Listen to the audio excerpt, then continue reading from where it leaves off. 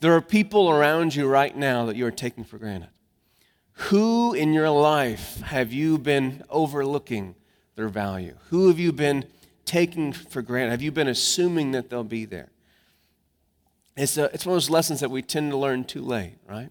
All of us parents, we've all acknowledged what it's like to watch our children grow too quickly, right? To take those seasons of life for granted, right? You wake up another day. So for us right now, we are potty training Rachel. She is our youngest and the only girl. Amen. You can pray for us all. Amen.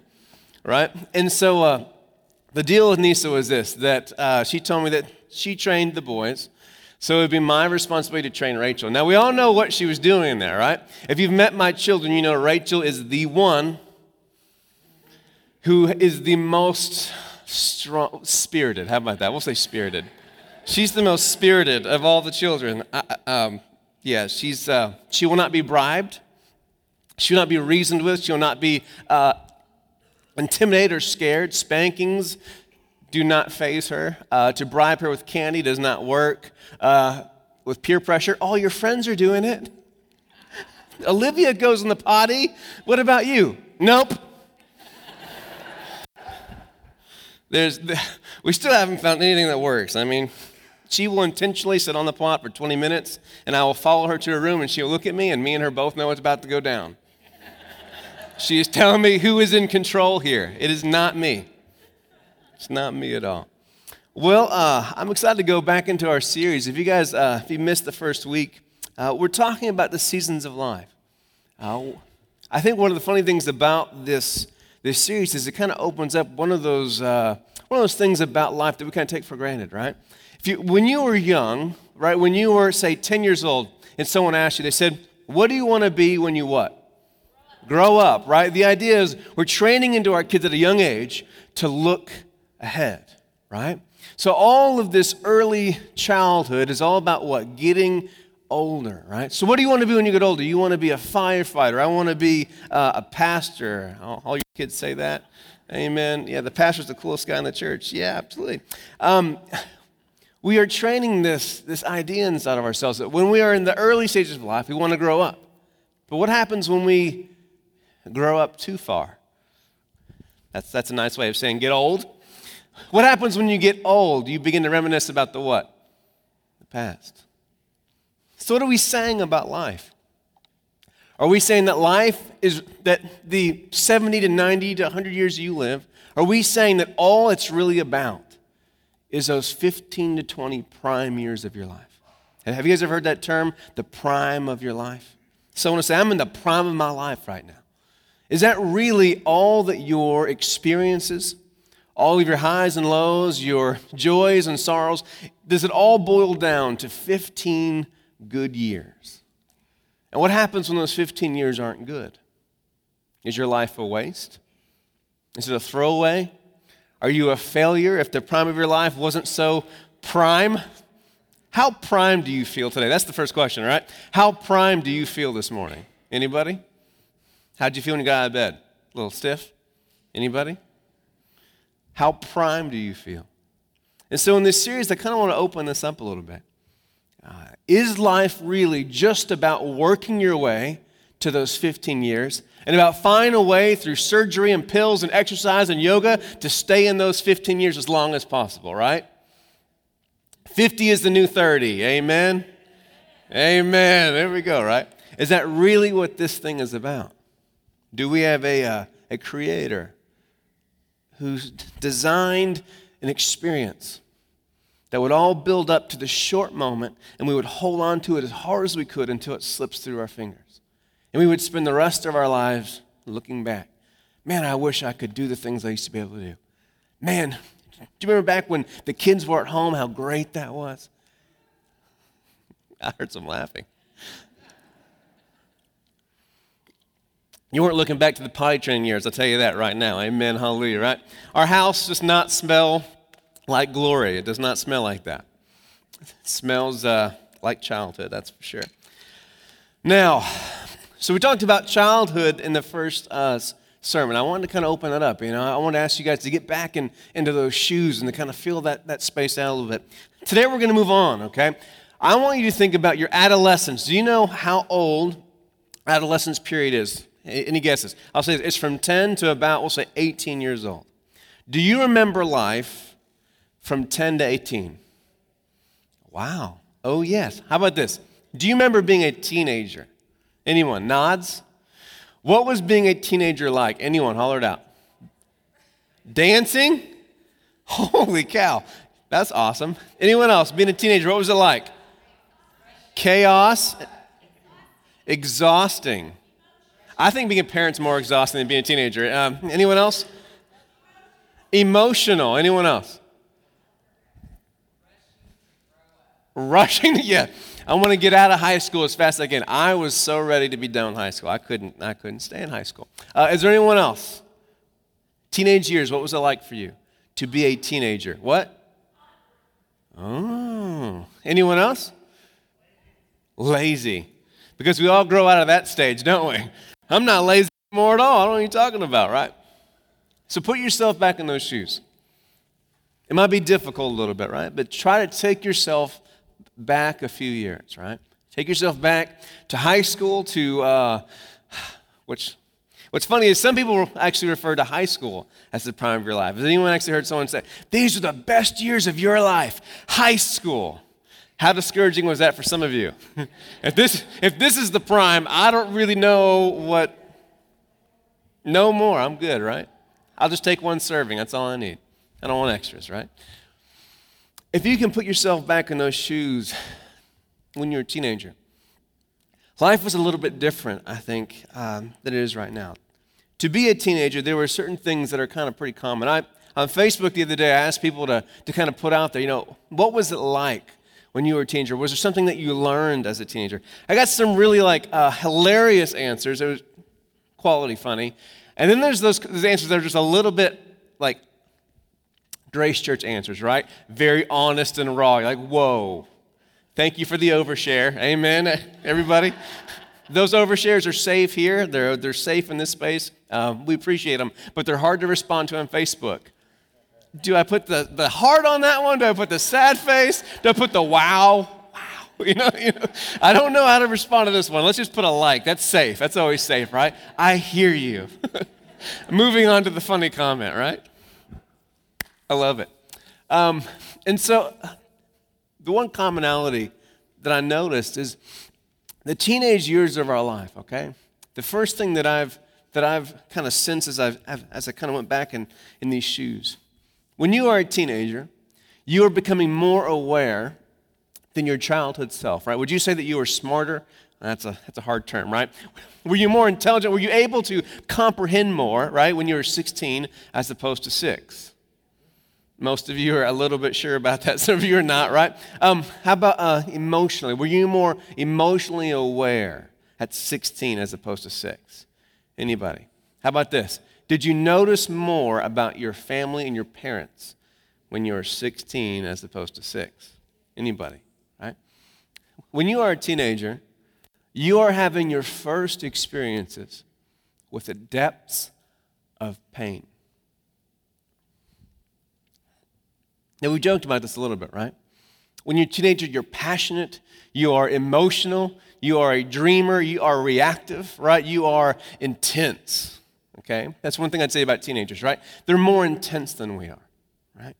There's more of an immediate response to things. And when they feel things, we tend to in high school, right? It was either the best thing ever or the end of the world. Right? I'm not sure if you remember being a teenager or not, right? Everything was huge, right? Oh my gosh, I got to get everything right because it's a sock hop today. Anybody go to a sock hop? I'm not crazy. Okay, just an Alma thing? Gotcha. All right. Sock hops were a big deal, right? People are going to be in their socks and dancing. It's a big deal. If I told you, hey, there's a sock hop in 2 hours, you want to go? How would you respond now?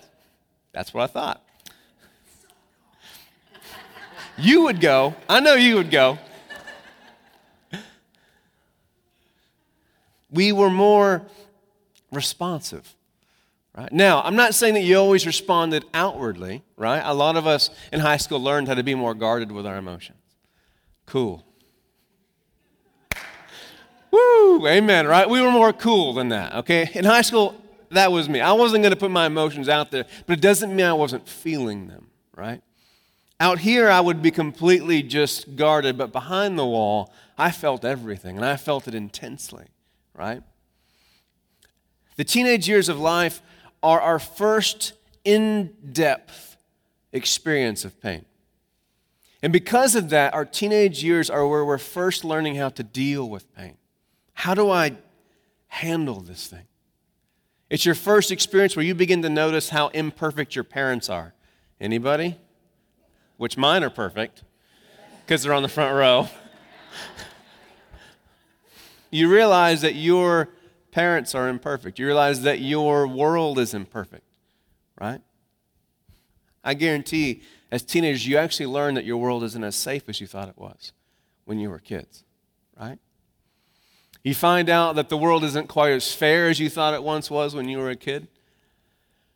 I think when you're a teenager, you also experience loneliness in a way that you never experienced it before. Think about this as a child. We experience these things in small amounts, small doses, right? But when you are a teenager, you are experiencing things in a way you never have before. You have adult feelers. You have an adult brain. You have the ability to comprehend complex ideas, to feel in-depth emotions, but you don't yet have the tools to cope with them, to figure them out. And so you are going through this world. Just imagine yourself to go outside in the winter, right? Imagine it's 32 degrees on, right? And you don't have a jacket on. Everything is intense, right? Every breeze, every wind, every drop of rain is now magnified for you. You don't have the ability to insulate from anything. So because of this, teenagers are impulsive, right? Passionate. We call them emotional, right? They overreact. Parents, anybody? Now, I used to be a youth pastor, so I have a special place in my heart for youth, right? You would not have Grace Church if I wasn't a youth pastor. I promise you that right now. You would not have a culture of honesty at Grace Church if I had not been a youth pastor. You would not have a culture of safety at Grace Church. Because what I experienced as a youth pastor was that they could see right through the games, right? But unlike the adults, they weren't ready to play the fake games yet of church. They weren't ready to sing hallelujah on a bad day. Would you as a teenager? When they were upset, they were upset. When they were happy, they were happy. When they didn't trust me, they would tell me, I don't trust you. Things had to be real and sincere. There had to be an actual safety. They could always sense if someone really cared about them, if they didn't. And so as teenagers, we go through these experiences. We don't have the ability to process these things, to handle these things. And so the one thing that continues to kind of pop up to me about this, it's in our teenage years, we are learning how to handle pain. Now, when you think about your teenage self, and I ask you this, what could your teenage self teach you today? Is there anything that you could learn? If your teenage self sat you down today, here's the first question for you, right? How would your teenage self be disappointed in you? Think about it. When you were a teenager, you pictured your life, correct? 15 years ahead, 20 years. If you were that type of teenager, you probably didn't picture anything, right? Just video games or whatever it was you're doing. Hey, you guys got to wake up. I know you're not teenagers, but you got to wake up today, all right? What would your teenage self say to you today? Say it. Your teenage self say to you today, slow down. Wow, a wise teenager. Anyone else? What would your teenage self say to you today? Anybody? Come on. Your parents were right. Oh, I don't want to. I wouldn't have hung out with your teenage selves. You guys are like way too wise and Anyone else? What would your teenage self say to you today?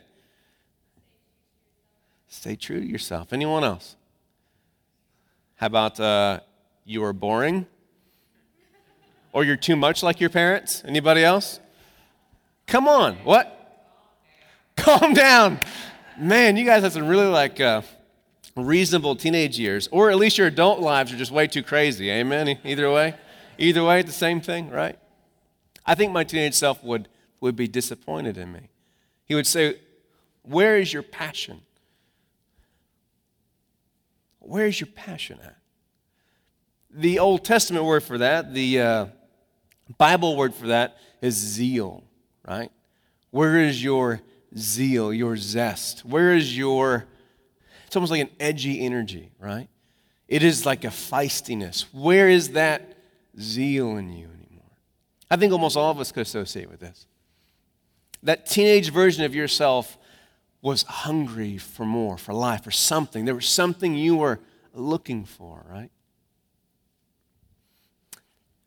But the number one thing that I want us to learn today from our teenage self is how to handle pain. I want us to understand this.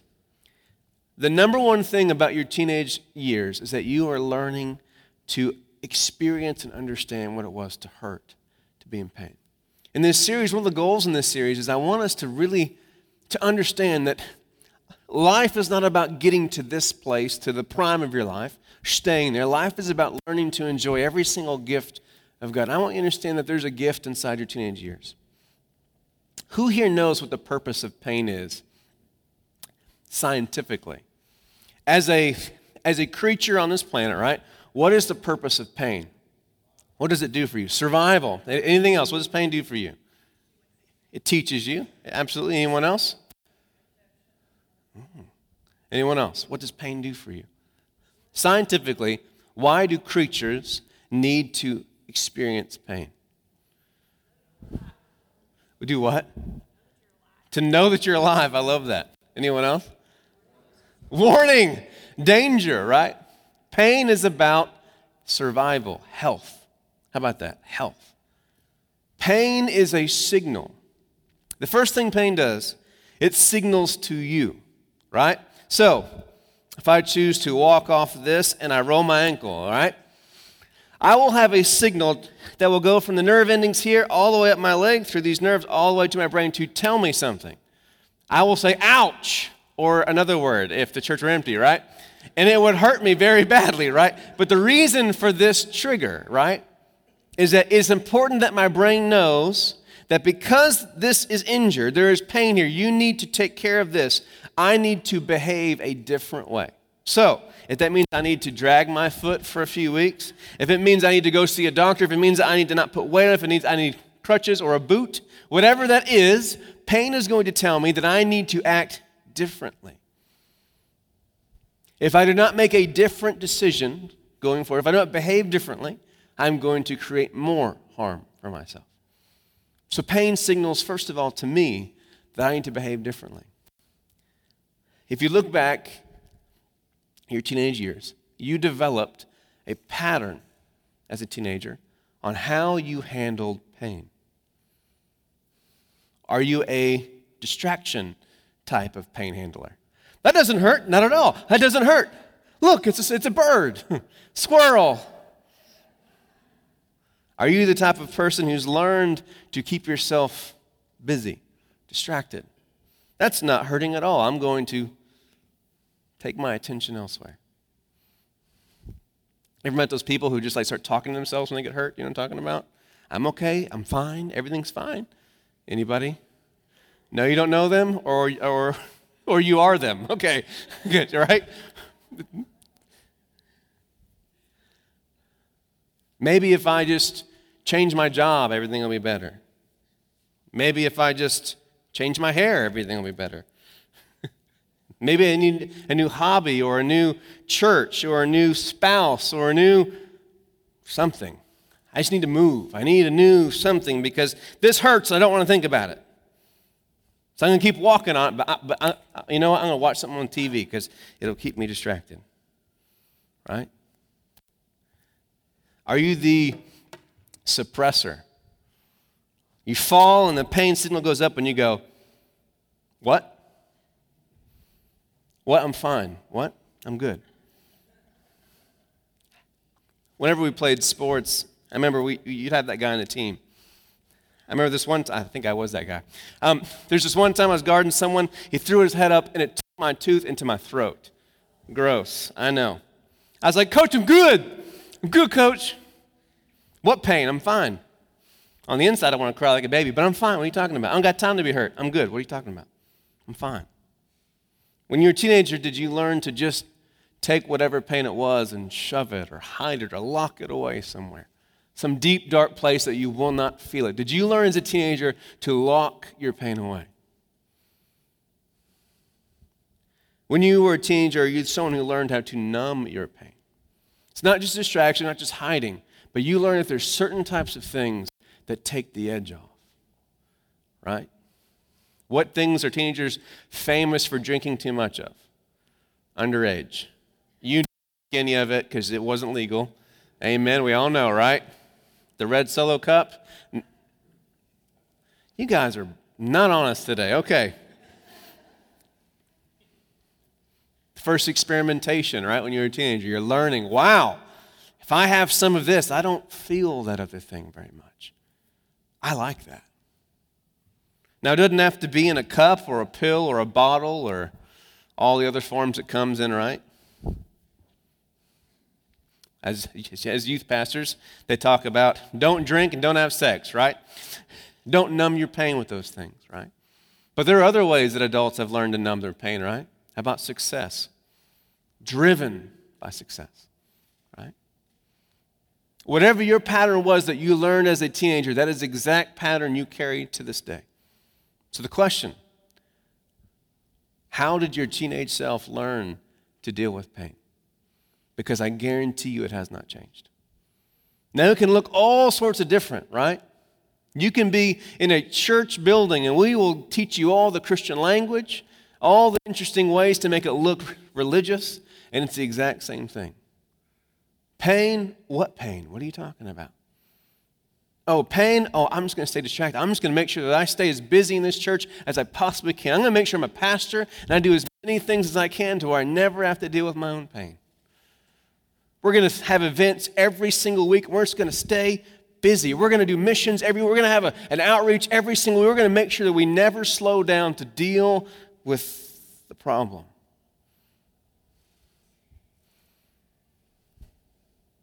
Pain, what pain? I am blessed and highly favored. Amen. Hallelujah. Things don't change, guys. The first thing that we have to learn from our teenage self is that we were in touch with our pain. And if you are not in touch with your pain, the first thing that you're missing is this. You're missing the warning signs. There's a warning being sent to you in this deep emotional soul space. When you experience any form of pain, you are being told, warning, you need to make a change. You cannot begin to continue to walk on this thing as if everything is okay, because it's not. Now here's the second thing that pain does, which I was fascinated to learn this yesterday. Here's the second thing that pain does. If the first thing is it signals to us, the second thing that pain does is it signals outside of us. So, if you've been at a playground, right, and you see that child, with me it's Rachel, and she has no fear, and she's climbing up the monkey bars, and you know what's about to happen, right? And she's flying down those things, and she wants to be a big girl, and she falls. And there's that moment where you know they're hurt, but like they're looking around for you, right? If you notice, they're waiting first to find out who their pain should call out to. The second function of pain is it is the way that we communicate our need for help. Hear that. This is the deep one today. You have lost your ability to ask for help. Hear me. Allow this to seep into you right now. This is something that you do not want to walk out without with. Amen? You've lost your ability to ask for help. As a teenager, you learn to take care of yourself, right? You learn that people around you are imperfect, that your heroes are not as great as they once were, the world's not as safe as it was, and that you really can't trust anybody, right? And you learn to take care of yourself. You learn to take your pain and deal with it. And we call that being an adult. Suck it up, right? The second purpose of pain is it triggers us when it's important for us to ask for help. This is so huge for you this morning. Two things you need to learn from your teenage self. One, Allow your pain to tell you when it's time to make a healthy change in your life. Second, let your pain take you beyond your comfort zone to ask for help. So we open this morning with a scripture. I want to read it in the Message Bible. In verse 15, Psalm 34, 15, it says, God keeps an eye on his friends. His ears pick up every moan and groan. The word for that is cry. God won't put up with rebels. He'll cull them from the pack. Is anyone crying for help? God is listening. He's ready to rescue you. If your heart is broken, you'll find God right there. If you're kicked in the gut, he'll help you catch your breath. Disciples so often get in trouble. Still, God is there every time. He's your bodyguard, shielding every bone, and not even a finger gets broken.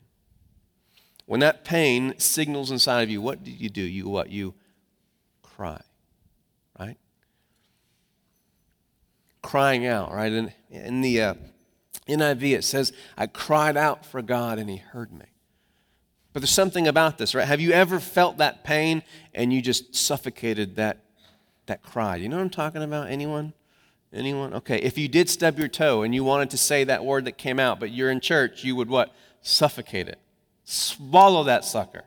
Some of you would, others would not, right? Most of you would, right? You'd swallow that thing. No.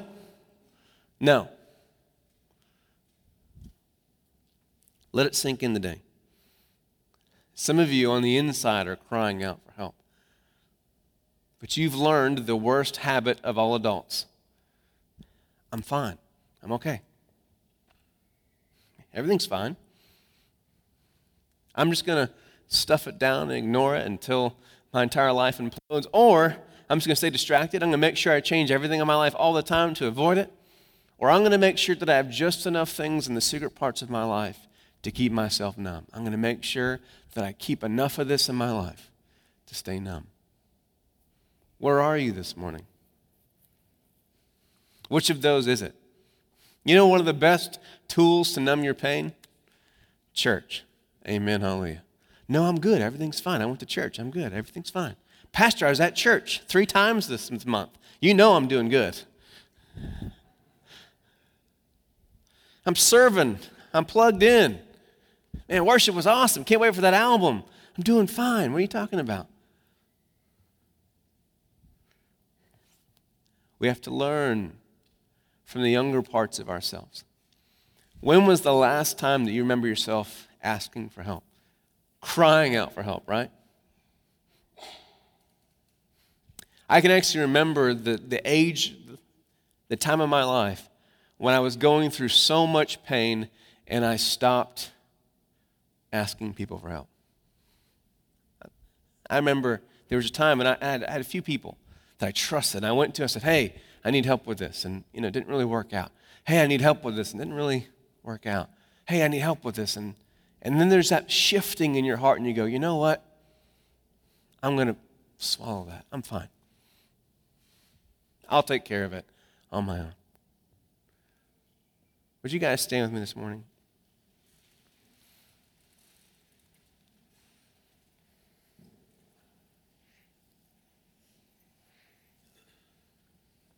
It's part of this series for us is to learn how to take care of people in our lives who are in these seasons. And for all the teenagers in your life, I want to encourage you this. When you are around a teenager, here is a way that you can care for them. Here's a way that you can show them the love of Christ in their life. I want you to first this. When you're around the emotional, reactive, passionate, dreaming, questioning, annoying, arguing teenager, right? Who knows everything because they've been there. Yeah, I know. I saw it on YouTube, I know. Here's the first thing we're going to do. We're going to remember back then. We're going to remember what it was like when we were there. As painful it is, I know a lot of you guys don't want to think back to those years. I get it. I don't even want to sometimes. But when I think back, when I put myself in those shoes, I am so much more patient with the teenagers in my life. We're going to react slower. When that teenager gets smart with you and you slow down. And here's the big one.